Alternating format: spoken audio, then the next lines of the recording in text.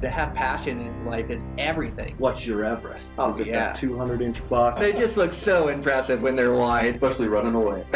Welcome to this week's episode of Eastman's Elevated. It's like a think tank for outdoor activity. Sounds exactly like my hunting. Just always thinking about it, always trying to evolve it and make it better. Here's your host, Brian Barney.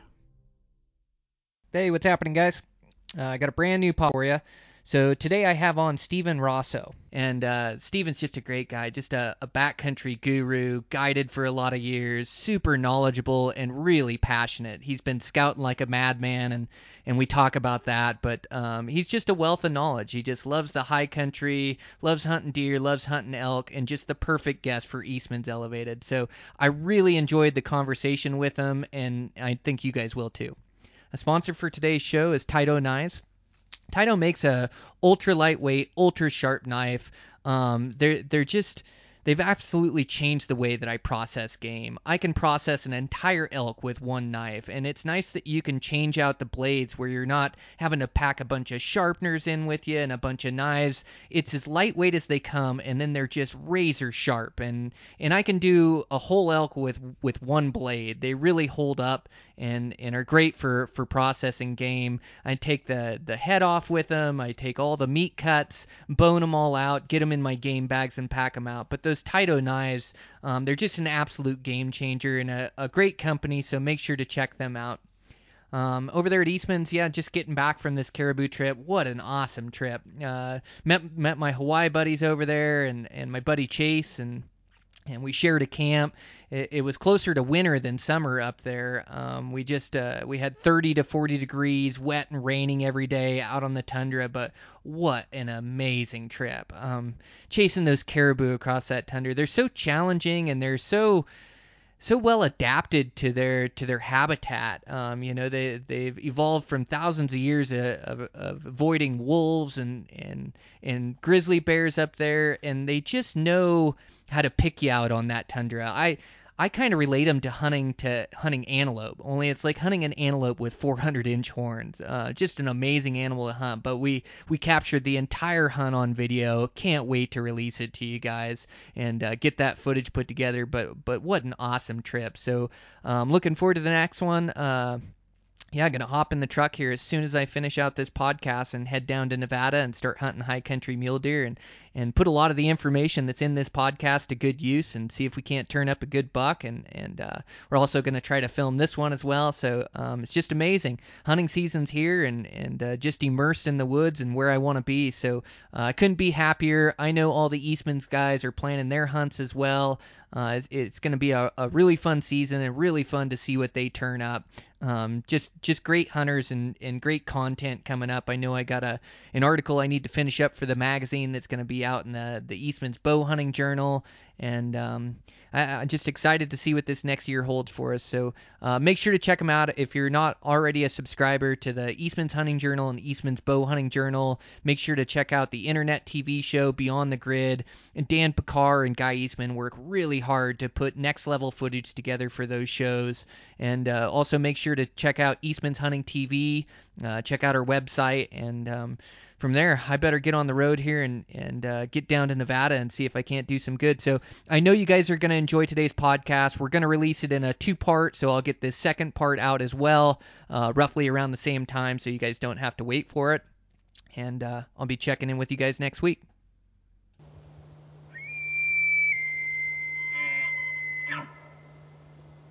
Thanks for being on, Steven. Yeah, thanks for having me. Much appreciated. Yeah. Well, I've been following you on social media. Well, we were just talking about social media, but I really enjoy your page and your photos. You're a diehard backcountry mule deer hunter, and then you just wrote a blog for us for Eastman's in there. Yeah, congratulations on the blog. I haven't got a chance to read it yet, but I sure will.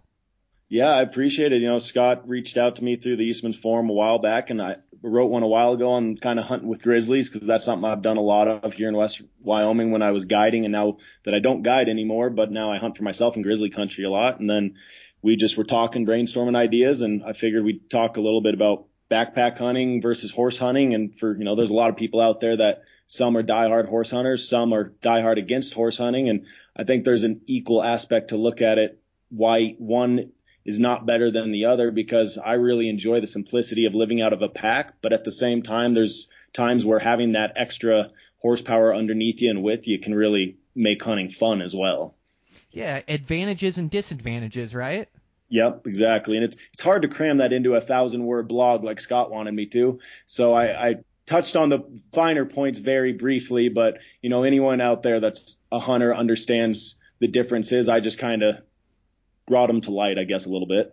Yeah, well, yeah, I have to visit that one, and I have to revisit the Grizzly one. I got to get caught up on some of these blogs. But yeah, congratulations, and yeah, thanks for being part of the team. Yeah, I appreciate it. I enjoy writing and talking hunting. It gets me away from thinking about work or anything like that. Yeah, that work gets in the way of good hunting, doesn't it? It does. It really does, but at least with work, if it's not for my job, I wouldn't be able to live where I live, and I get to hunt, trophy class high country mule deer that a lot of people wait years to draw a tag for, and I can go buy it over the counter, even though that doesn't make every non-resident happy nowadays, but I'm sure happy about it. Well, tell me about it. I'm one of those non-residents. I just wish they'd let me hunt the wilderness there, and then I wish we'd all have equal odds. But there too, in the same breath, like you have to sacrifice to live in these states. You have to sacrifice to live in Wyoming. And not that you don't make good money, but you could make more money in a different state or in a big city living there. And so you sacrifice to live in Wyoming, and Wyoming rewards you guys for it and gives you, like you say, that general tag every year that takes me 6 to 8 points to draw some of those things in western Wyoming. But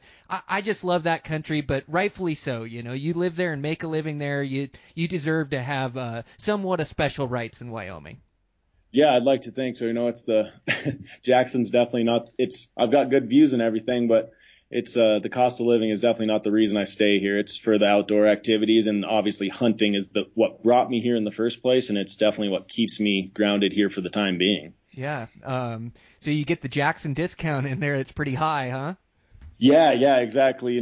They love us and they really make you feel like a local around here when you're driving around to somebody's multi-billion-dollar, property that they stay in 1 week a year. Yeah, there's some of that for sure. Well, yeah, and I have the same thing in my valley. I live just north of you, like 3 hours in Ennis, Montana, Yep. south of Bozeman, and yeah, we have a lot of summer crowds too. But the summer crowds help support the businesses and help support Exactly. building and things of that nature. But yeah, the tourists kind of around the park. The closer you get to the park, the worse it gets. And Oh, yeah, it's the bus loads of people, and I mean it's incredible to see some of the things that go on. Years ago when I was guiding, I used to haul horse trailers all the time with 10, 12 horses in them, and sometimes you just couldn't believe what people would do on those roads when it came to buffalo, things like that. And luckily the ranch I worked for never had our name across any of the trucks for a good reason, so we could, lay on the horn a couple times if we needed to. That's necessary every once in a while, just to let a guy know that, hey, you can't pull out in front of me. I've got a horse trailer and a truck. Like, I've got a full load here. I can't just stop on a dime. Exactly. Yeah, for sure. Well, yeah, how cool. Maybe we should touch first on that, on the horse hunting versus backpack hunting, and then I definitely want to get into high country mule deer, as I know you're crazy for this season, already scouting, more scouting trips in the planning. But yeah, on the horse hunting versus backpack hunting, so let's talk about the advantages of horse hunting. Yeah, I mean, obviously it's just the ability to go in deep cover country and be rested and not beat up yourself, and being able to take those extra steaks, that extra bottle of whiskey to make you go to sleep at night, things like that sure come in handy on a long hunt. And also obviously the ability to take your game out immediately without having to weigh down your pack or make multiple trips is huge. Yeah, that's what I always think of. Is I think of like elk hunting. The backcountry is so tough on a backpack backpack trips. And even though I've been doing it for years, you got to really consider where you're going to harvest one of those things. And I agree. the horse hunting just allows you to get those things out. And yeah, horses were made for elk hunting the backcountry for sure. And it's nice to have a comfortable camp, like you say, and then to be able to go in more miles and be able to get away from the pressure, I think is a huge advantage too.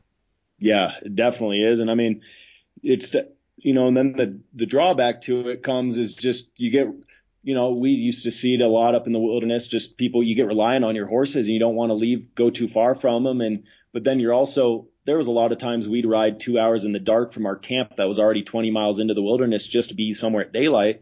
And, I look at it now when I'm hunting for myself, and a lot of the hunting I do now is with a backpack for both elk and deer. And there's so much country that horse people will ride by to try and be that far deep person. And there's phenomenal country that you'll ride by because you want to get further back to this point you have in your head and your mind. And so, that's for a backpack hunter. When you realize how a horse hunter kind of looks at things when they're packing in, it can really, I think, open up areas for you to hunt, because just because they have horses doesn't mean they're looking at every drainage from the trailhead out. Yeah, that's a great point, Stephen. Yeah, like you say, it's like any of those. If you use them as a tool to get you to different places, and then you get off your horse and you hike and you get off trail, or even four-wheelers, motorbikes, all of that.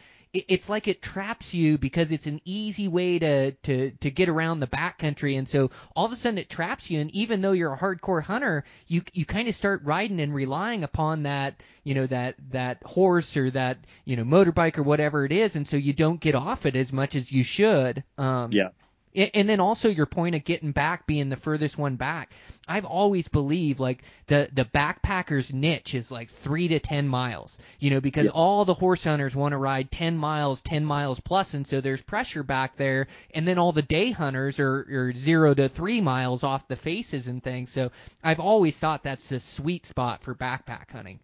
Yeah, I think that's a really good way to break down the kind of that idea, because a 10-mile ride for horses is 2.5 hours. That's nothing. So, that's when people are packing in, they're going in that over that 10 miles. So I think that's a really good way to break it down. Yeah, and then also, like we were talking a little bit before the podcast, but also, like, I'm always trying to hunt country that horses can't get to. So I'm hunting country that's off trail. I'm hunting places where water's not easily accessible, and you find some real honey holes when you look at the mountains that way and you try to figure out, okay, this rough ridgeline, I can traverse it, but unless Right. you're a diehard cowboy or you've got you've got nerves of steel, there's no way they're going to try to ride this knife blade ridgeline that I'm on. And so getting back into those spots or places where there isn't much water, you can sure find some sweet spots of country that way. Yeah. And a lot of that comes to the game you're hunting, like whether it's mule deer or elk. And, for me here specifically in Western Wyoming, where, it's a high country mule deer mecca that many people want to hunt or do hunt. And everyone that comes out here, it's rugged country, and they know that, and they look at a topo map or Google Earth and you see these trails, and you just assume you get up these trails.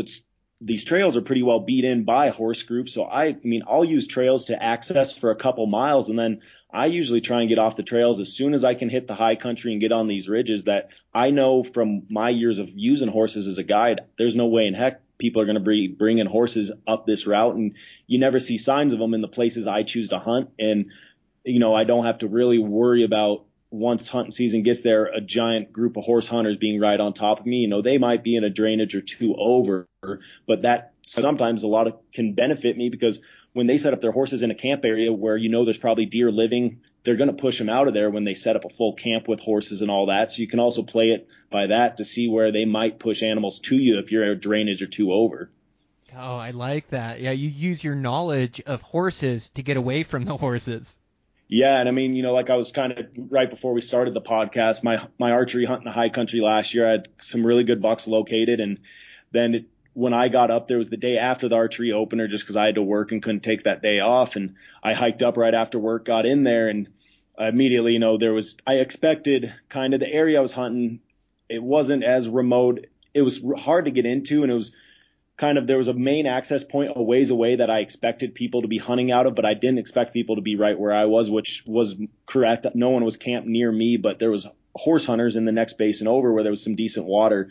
And it was also the next basin where during the summer, I saw tons of deer on this beautiful side hill for archery hunting, steep side hill, spotted trees, your dream setup for watching bucks bed in the afternoon and making a stalk. And they kind of ruined that side hill, but in the same time, they pushed a ton of deer over into my area, and I just couldn't make it happen. And the two bucks I was really focused on, one of them dropped a level and got into some just nasty cliff stuff. And I finally brought myself to go after him on the final day of my hunt, knowing it probably wasn't going to work out, but I got within 90 yards before he busted, and I then had to rock climb out of there and couldn't really go back down. And that's one of those times I was going, why do I do this when I get myself into mule deer country? I always end up in a cliff somewhere, somehow. I always do. It never fails. No way a horse was going anywhere near where that buck was and where I was. And, so it's definitely, I really enjoy having that aspect of using horses for years and using that knowledge to kind of figure out where I want to go, that no horse user is going to be there and be pushing animals, or if they're going to be there, they're going to be a couple drainages away and it might benefit me. Mm-hmm. Yeah, absolutely. Yeah, I like how you use it to your benefit. Like it pushes that deer out of their primary living spot where they get to secondary living. And a lot of times I refer to secondary living as down lower, more cover, where it sounds like you made the stock on that buck. Sounds like he dropped a level in the cliffs down in there. Oh, but even just like you said, like being a couple drainages over, their pressure in there and, the pressure of the big horse camp, multiple guys hunting, it just shoved the bucks over into your drainage, and then they started living in there where you could make plays and you had it to yourself. Yeah, I mean, so it was, made for a lot of animals being seen, and then it's just one of those things, those bucks on that archery hunt start getting run around, they disappear for a little while, and that's by the end of my hunt, that's kind of what happened. My two bigger bucks they vanished, especially the one I made a stock on. I knew it was a make or break stock with him. And then the other one, last I saw him was that, just your famous thought of a high country mule deer hunter is a giant buck going over the ridge. Well, I have that vision in my head, except he was in velvet and he was a giant non-typical, and he had about 15 other bucks with him. And I watched him drop into a basin that I thought would be perfect. It took me 30 minutes to get there. I looked down in there and they were gone, and I never saw him again. Sounds like mule deer hunting. Yep. Yeah, they're really tough and challenging, and you do live in that mecca, but you have to travel a lot of country to find those next level bucks, those mature ones that we're looking for, those 4, 5, 6-year-old mule deer, even 7-year-old mule deer, and they get the system, and not only does the food burn off and they drop to that secondary living, but I think they also know the pressure, and with the popularity of archery hunting mule deer, lately, I think they know when hunting season is on, and I think they start to tighten up their program and they start to use more cover, get more nocturnal, show themselves less, make less mistakes. Haven't you found that as well? Yeah, definitely. I mean, these bigger bucks, they're so smart. They know what's going on from the moment they start seeing people showing up there in the beginning of, end of August. And it definitely seems like some of those really big ones will completely change their habits right before. And, it seems like it's days before that September 1st opener. And some people might think it's just random luck, but I do think those deer know what they're doing. They're smart old animals, especially those ones that get the age on them. Yeah, they just know, and I've ran scouting trips in there before, and, over a weekend you can count 100 different bucks that are living in this high country. Of course, all their population is condensed, and you find the spot they like to live, and then you show up there, September 1st or September 4th, and it's like there's a couple, 3-year-old bucks or smaller bucks that are still hanging in those drainages, but as far as the numbers and the more mature deer that you've scouted, it feels like they're gone, like they've ghosted you, and it takes like dissecting that country a little bit. Like you can't give up right away. Like just because you don't see them in those alpine basins where you scouted them, it doesn't mean they're totally gone. They're close by. You just like sometimes for me, I have to drop 1,000 feet like off a spur ridge line, or I have to drop down and grab different vantage points that I wouldn't normally grab, and then all of a sudden I sit on that vantage point, and all of a sudden I'll find 20 different bucks that are hanging in this spot that's 1,500 feet lower in the avalanche chutes or sparsely open trees or something like that. It seems like every year in that country you have to solve the puzzle.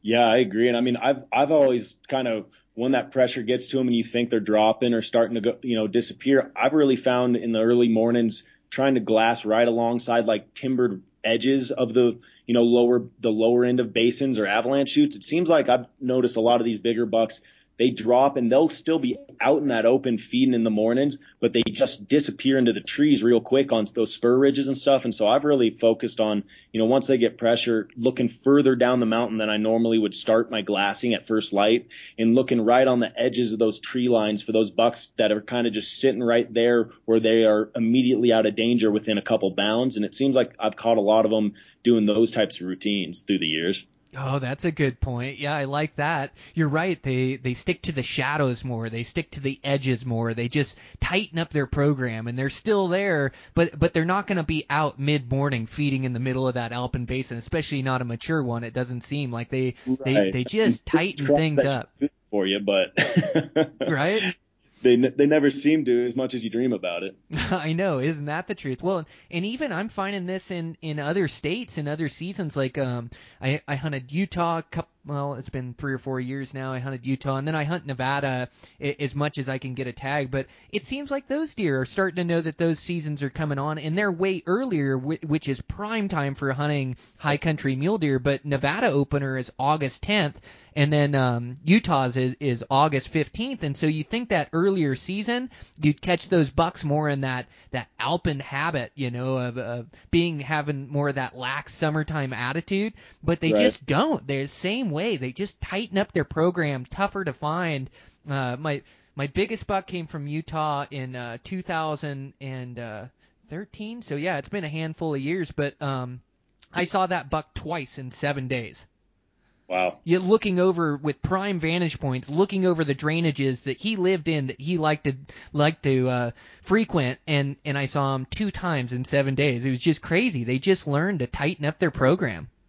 Yeah, and I mean, as the whole high country mule deer hunting epidemic is, and it's grown so much for a reason. It's not just, it's not, the cool thing to do on social media or anything like that. It's people that have really grown into this backcountry, backpacker, deep backcountry hunting of mule deer. The whole idea of sitting on the highest peaks you can and chasing these animals in the places they call home, where it's just big, gorgeous country and, incredible views. It appeals to the people that want to get away from town and get away from civilization, which is, part of the reason I love hunting big mule deer. It gets me. And it's, I guess, not like in a side aspect of it, it's one of the good reasons about living in this Jackson area is I spend all week dealing with so many people around here that it is no problem for me to want to bail out of town at 3:30 when I get off work on Friday and get as far away into the mountains as possible. And it causes me to want to scout harder and go further just to get away from people. And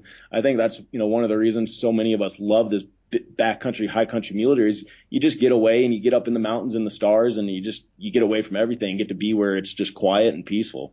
Well, and it's, I like to hunt all different species with my bow. And don't get me wrong, I love elk hunting, but there is something like you're talking about, that alpine environment up there. It's like where goats and sheep live, but everywhere you look, 360 degrees is like a painting, It's all lush green alpine basin, cliffs, like real technical terrain where you got to have your wits about you. You talk about stalking in that cliff and, always being in the cliffs when you're hunting mule deer. Like, they like steep country that'll test your nerves. And it's amazing. You think you could walk everywhere a deer could walk. You can't. Like, I shot a buck one time and then was trailing him.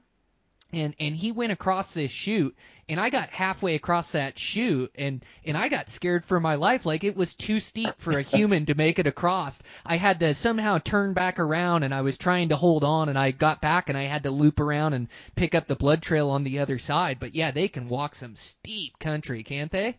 Oh, it's incredible. And last weekend when I was up, I did a 3-day trip and we covered a ton of country, parked at one spot, and we put on our nicest, voice and asked my friend's wife to pick us up a few days later at a spot a ways away so we could cover a ton of country, which she was willing to do. So we were able to cover an awesome chunk of country. But one of the last deer I glassed up the last morning, he literally walked up a cliff embedded under an overhang in a cave. And I'm like, what would you do if that was the buck you wanted to go after? And he was actually a really cool, big, heavy 3x3 that was about 30 inches wide. He was really cool. But I'm like, there's nothing you could do besides wave and just tell them, well done, you win. Yeah, they definitely know where to bed, where where they find the best security, and they don't always use heavy cover for security. A lot of times they use those cliffs. Just because they can pick up predators that are moving in on them, whether that's hunters or mountain lions, but they just feel safe in that stuff. But yeah, you definitely, you can't get buck fever or get too crazy either. Like a lot of these basins that you glass them in, like I'll start looking around like, okay, how do I get down to this basin? How do I make a stalk? And it's really tough to assess country, from the top, because all of a sudden it'll drop off farther than you can see, and it's tough to assess from glassing across from it. I mean, really the only way to assess it is to start down it and get a feel for it, but then sometimes you get trapped too. But a guy really has to be careful, because you always have to live to hunt mule deer another day, and no deer's worth dying no matter how big he is, but there too you kind of you're going to be forced to push it on a high country mule deer hunt. At one point or another, you're going to see a shoot and go, yeah, I think I can make it down there, and you're going to, all of a sudden you're going to be sweating and get stuck on a wall where you can't go up or can't go down, and you try to avoid those situations. But it just seems like those high country muleys will get you into those situations more than any other animal I've ever hunted.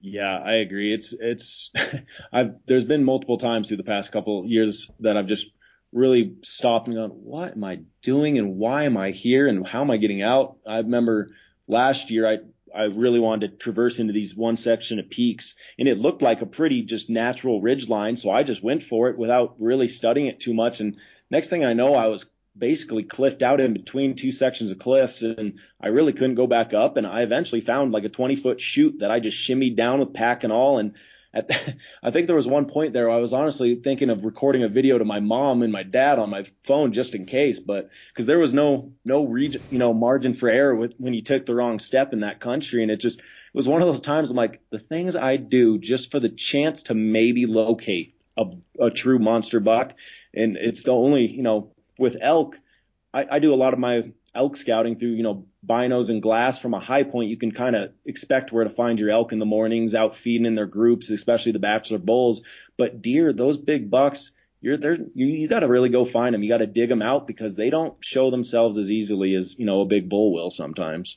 Yeah, I think you're right. Well, and they learn to live in those spots where they don't get pressured, and where they don't get pressured, it's too steep to get to a lot of times, Yeah. But yeah, no, I've been there, right there with you, and I think you just gotta always keep a cool head. Remember that no deer's worth dying for, and you part of the adventure is pushing your limits and challenging yourself. And I love rock climbing. Steep stuff doesn't bother me, and I'll get up on roofs, but everybody has their limit, including me. There's just a limit of what you can do without ropes, and it's not, a lot of that country those mule deer are in, it's not free climbing the rocks and I feel comfortable. It's usually like really loose stuff, loose terrain, and so like when it's loose like that, if you start to slip, like you're going to the bottom, and you're probably not going to look too good when you get to the bottom. You're going to be a mangled mess. So yeah, it's one of those things that you want to push yourself and challenge yourself, but in that same breath, you got to keep it safe. You just can't. I think it's not pushing past your own limitations. Yeah, and a lot, especially if you're hunting or scouting with a partner, a little bit better you can play the idea off each other. But when you're out there solo, you really kind of got to step back and remember you're by yourself, and you're probably out of cell service, and you're in a remote area, and you gotta make the right decisions. That's for sure. Just like you said, no buck's worth dying for, and sometimes it feels like it might be worth it, but I think it's just something in my head that I expect to find the biggest deer in some of the nastiest country. And even if I don't, I just want to explore some of those remote hidden pockets where I don't think people rarely ever look into. And whether I find a big one there or not, it's just that whole experience of getting to that country and being in it. And, there's no doubt that there is giant bucks harvested close to roads or in low country every year all over, the West. But for me, just that aspect of being in the high country and getting into the very remote aspect of it where I kind of base a lot of my scouting and where I want to hunt on, why would a person want to go here? It looks miserable. All right, I think I might go there. It just, and all public land hunting is public land hunting, especially out here, with the chance for big bucks. It's, opening day is always a mess for the rifle, depending on where you are. And I try and find places, and whether or not the biggest bucks in the country are going to be where I scout, it's more, I would rather spend my time hunting where I see no or very few hunters than I would be in some of the main basins that are very accessible, that hold good bucks every year. But I would rather not see 6 orange bibs on the rifle opener or a bunch of hunters chasing them on archery, where I could be in a more remote spot. Maybe it has less bucks or not as big, but I'm alone, and I'd be a lot happier that way. I don't need to kill the biggest buck on the mountain. I'd much rather just be, enjoying the time in the mountains without a bunch of people around me for it. Yeah, we're wired the same. That extreme gnarly country is really fun to hunt and to look at and to glass. And then, like you say, it's about getting away from the pressure too, getting away from the hunters. And yeah, I want to have the biggest, best experience. That doesn't mean that I have to kill the biggest, best buck. I talk about next level bucks, and I definitely want to shoot a buck that I'm thrilled to kill, that I'm going to be really excited when I walk up to. But that doesn't mean it's got to be 220 inches to get me excited. Out here, like eastern Montana, like the bucks, a lot of the genetics, they're just genetically a different deer, and a lot of them have been shot out over the years, and so like there's a lot of numbers out there, but to find a mature 5-6-year-old buck, he might only score 160 inches, and I'm fine with that. Like, those deer get me excited, and so, yeah, you have to kind of match your expectations to the country you're hunting and what is available, what you have scouted there, and what is achievable. But, I mean, 160-inch buck will get my heart pumping. Yeah, no, it's for me, it's definitely more about the experience and the overall aspect of everything. Last year, I mean, heck, I guess it would be an unsuccessful season via social media because I didn't get to put up many, awesome kill pictures or anything, but I had a great season. I spent a ton of time in the summer in the high country scouting. I saw a ton of great bucks, covered a ton of places I've never been, and chased some good bulls, and had a great hunt, like late season hunt with a friend from Idaho who came over, and we hunted with horses for elk for about 8 days in October. And I never punched my tag on a buck or a bull last year, and I filled the freezer with a cow late season just because I didn't find something that especially after winter, we had 2 winters ago for mule deer. I didn't want to, I kind of set a goal to not harvest anything lower than a buck I had killed 2 seasons ago, which went in the low 180s. And I was happy with that at the end of season, that I, walked away from a few bucks during rifle that I definitely could have, but I didn't need the meat in my freezer at the time. And so for me, the hunt was more about trying to push my abilities and see what I could come up with. And I had a great season. I just didn't get to punch my tag. So this is I'm hoping my redemption season. So I'm pushing it even more to the limits this year with scouting and, pushing myself to see where I can go and what I can do. Man, Steven, you're living the good life. You got great perspective. Like, that's me too this year is, my goal is to have a tag in my pocket at the end of season, just because I want to immerse myself in the hunt and enjoy a bunch of days hunting. And so, if that means I'm just traveling country every day and resetting my camp and looking for that buck that's really going to excite me, like that's my plan and that's my goal and that's what I want to do. I want to immerse myself in the backcountry and have an amazing experience in season. And if I don't kill a buck, that's fine. I've killed enough of them. I've got meat in my freezer. I'm fine. But I want to find that buck that absolutely thrills me. And then I want to try to make a play on them. But yeah, I think we have to enjoy our time. Hunting season only comes once a year, and it's a short period of time, and we wait and think about it all year long and train for it and scout and shoot our bows. And so when it's here, we really have to enjoy it to the fullest. Yeah, I mean, for me, that's kind of last year, especially, the deer season got tough. With the past 2 years, our opener for the rifle, after archery has been just nasty and snowy, and that has changed the deer tactics a lot. So it kind of blows all your scouting out the window when that weather moves in and changes everything and flips everything upside down. And so that it made it tough for deer. And then I kind of went back to chasing archery elk.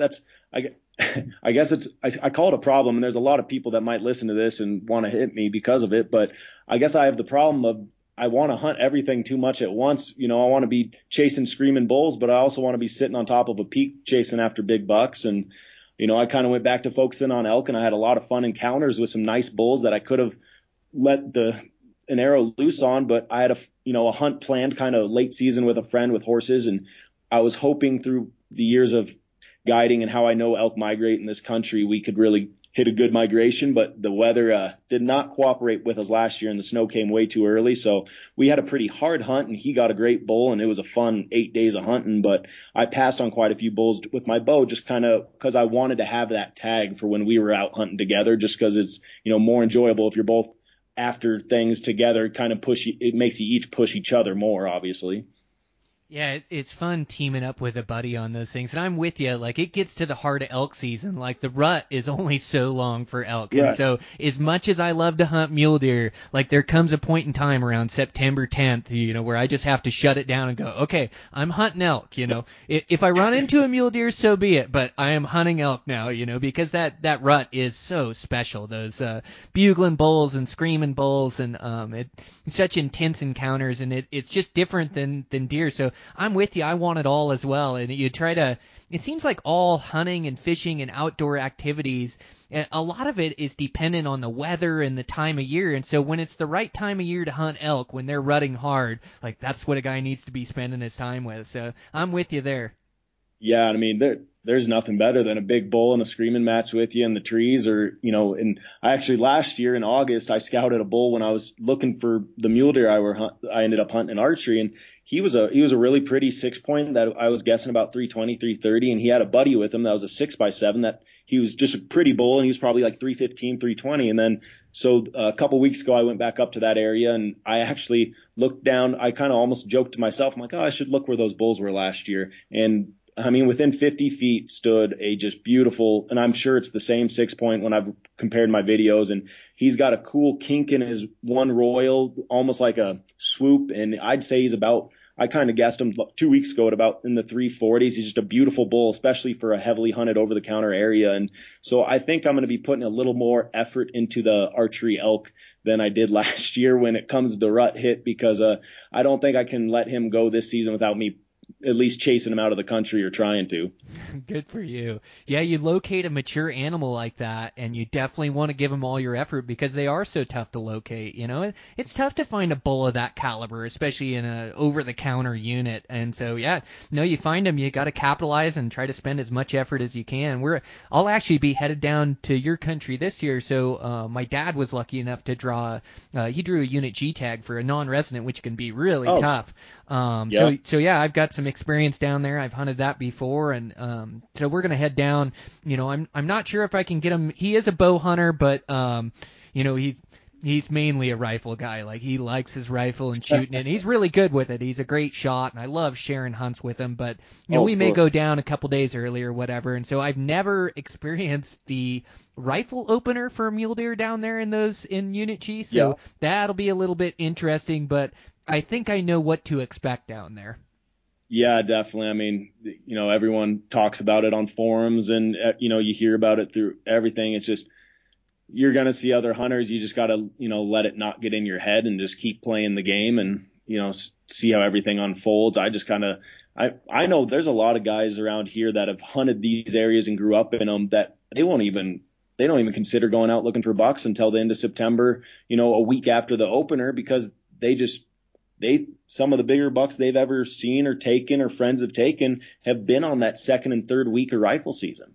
Oh, and that's interesting. I think those, like we were talking earlier, those big bucks just are smart and they know what's going on. And I've definitely seen bucks disappear during the archery hunt, and then they are nowhere to be found on the rifle opener. And, and everybody is just so, especially for a non-resident, when they draw a tag, you want to be there. The whole idea is you want to be there for the opener, because that's, it's just the rush of everything. You don't want that chance, the giant buck you dream of being shot by someone else. But I think, and I know some of the more well-known outfitters in both Region H, Region G for deer. I mean, I've talked to a lot of their guides through the years when I was guiding, and I mean, some of the biggest bucks they take are usually on those second and third hunts once things calm down, and those bucks the hills calm down with people, and those bucks start to live a little bit and come out of the trees a little bit more. It makes really good sense, Stephen. Yeah, I hadn't thought about it that way, but you're right, and that's my approach. Like, this year, I have a Nevada high country mule deer tag, But I'm fortunate enough to be going up to Alaska and hunting caribou with a buddy up there. And so when I get back, I'm going to miss the opener in Nevada. I'm so used to scouting for the opener, being in there a day before and locating bucks and hunting them. But you're right. That's when all the pressure is. Like, even if you can just give it a few days to cool down, like a lot of that hunting pressure is going to leave, and they're not going to kill all the good bucks in there. You know, they're hardly going to kill any of them if you look at statistics and, you know, what success rate is on those huge mature bucks. And those mature bucks, yeah, they drop to secondary living, tighten up their program, tougher to find, but you get those guys out of the hills and like those deer get back to, you know, they have to continue to feed, and they're going to come out in openings, they're going to reveal themselves. You just have to be there to catch them, but you get those guys out of the hills and you kind of have it to yourself. So that's what I'm hoping for Nevada this year is, you know, I'm not too worried about where that big buck's living now. Like, I'll go down a few days after it starts, and then I'm just going to travel country and glass into those drainages and try to find that good deer I want. Yeah, and I mean, I sit here saying that, you know, a lot of these I've heard through, you know, years of talking to people that a lot of the bigger bucks get taken on the later season. But of course, just it's ingrained in my head that I got to be there for the opener. You know, I live here. I have to scout for the opener. I have to, you know, the idea for me to just plan on hunting that late season is impossible to get through my head. Like, I know I'm going to be there for whatever opener. If I can't get it done during archery, I'll be there on the rifle opener, hopefully, you know, chasing a specific buck. But, you know, it makes you also think that if the things don't line up for that opening weekend or what, you know, your opener hunt, you don't find the right one. Not every deer in the country is going to get shot that opening weekend. You don't need to pull the trigger if, you know, or whatever. You can let those weeks go by and everything die down and go back to that exact same spot. And just because 2 days after you were there on the opener and you didn't see any deer and you felt like the country was void, I guarantee if you go back in there, you know, a week, 2 weeks later, as long as the snow hasn't piled up or anything, bucks are going to be back into their same routine because the pressure is going to left them for quite a while. Yeah, I like that. And like you say, when you live in that part of the country, like opener special too. Opener, you can catch bucks slipping, you can catch bulls slipping. You know, I know, you know, opener of elk season around here, and I haven't hunted with a rifle for quite a few years, but when I did, I'd hunt that rifle opener around here, and it was like an event. You know, it was you made plans with your buddies, and you go so hard for opener, but it is like the Orange Army is out. Like, there's a guy, guys go hard for opener, harder than they'll go for the entire season. You see guys on ridge lines, you're like, how the heck did he get there? You know, and there's a guy on every one. Like, they go really hard, and you have to kind of, you know, you change your tactics a little bit for it, and you do want to take advantage of it because you can kill a good buck or a good bull. But you're right. Things kind of calm down as time goes on, and to take advantage of those later seasons. And I think even guys planning their trips hunting, like I know in Nevada, I always would go for the opener. Colorado, I always go for the opener. You know, and I think almost like if you really sit back and think about it, like a guy might want to consider going, no, I'm not going to go for opener. I'm going to let that first week pass, and I'm going to go the second week because I know there'll be no humans around. Everybody's going to take their time early. I'm going to have the mountains to myself. And, you know, with today, you know, with hunting getting more and more popular, like the high country mule deer thing, like that could be a good tactic to get away from the pressure.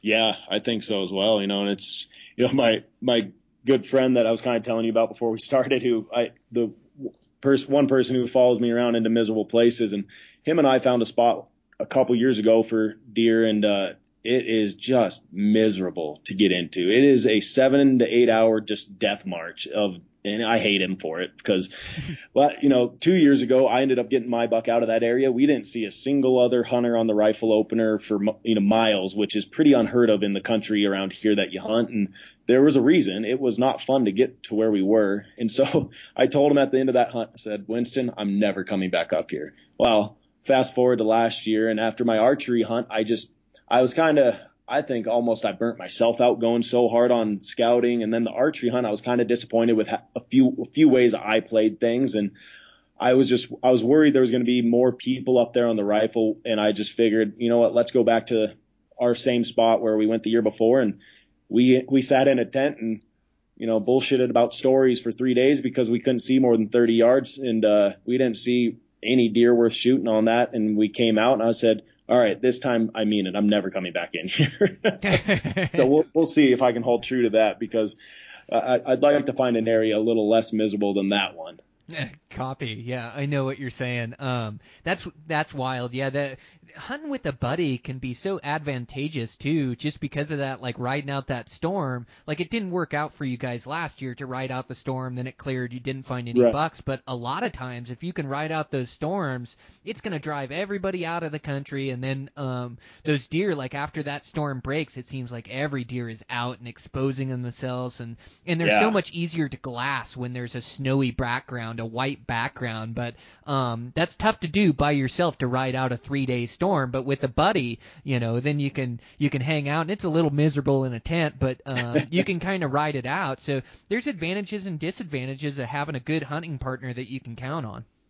Yeah, I agree. And I mean, I like what, we were talking, I do a ton of stuff solo, most of my scouting and everything. It's, I really enjoy the simplicity of solo hunting, and just, it's yourself. You only person that you're against is yourself. And how, and for me, I kind of just refuse to let myself give up. And, if I want to make it to the next ridge before dark, I'm going to make it there no matter how much I sweat and stink by the end of it. But it's definitely nice to have that other person there, so you don't feel like you're really going crazy with some of your ideas.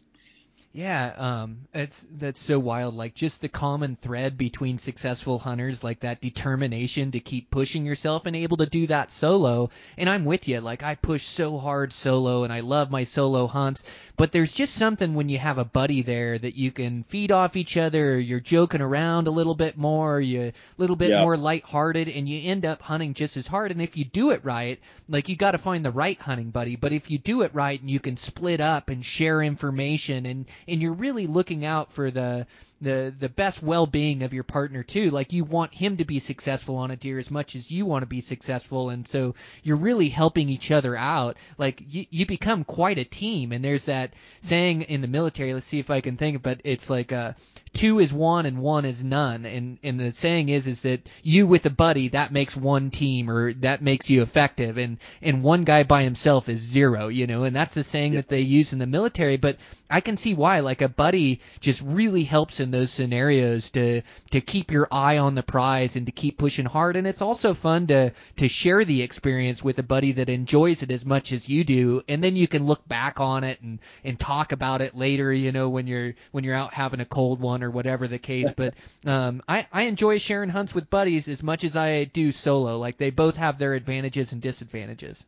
Yeah, I agree. And definitely elk hunting. I love having as many friends as possible, especially if you get one on the ground and you don't have horses. But mule deer, I'm definitely more happy to do alone, even though it just ends up in a heavy pack. But I'd say my in memory, my hardest hunt, hands down, was I drew a sheep tag in the Frank Church Wilderness back in 2007, and I was guiding in the Frank at the time, so it was an interesting. I was back there and I had to take care of horses, but I also was scouting for myself, and so I was alone for 13 days straight, I think, scouting, and I turned up very few rams. That country is just so rugged. It just, if you haven't been in the Frank, it's just so hard to explain. The river bottoms are 3,000 or 4,000 feet, and the peaks are at 9 and 10, but there's only less than a mile of horizontal distance that creates that altitude gain. I mean, it's just, they're so rugged.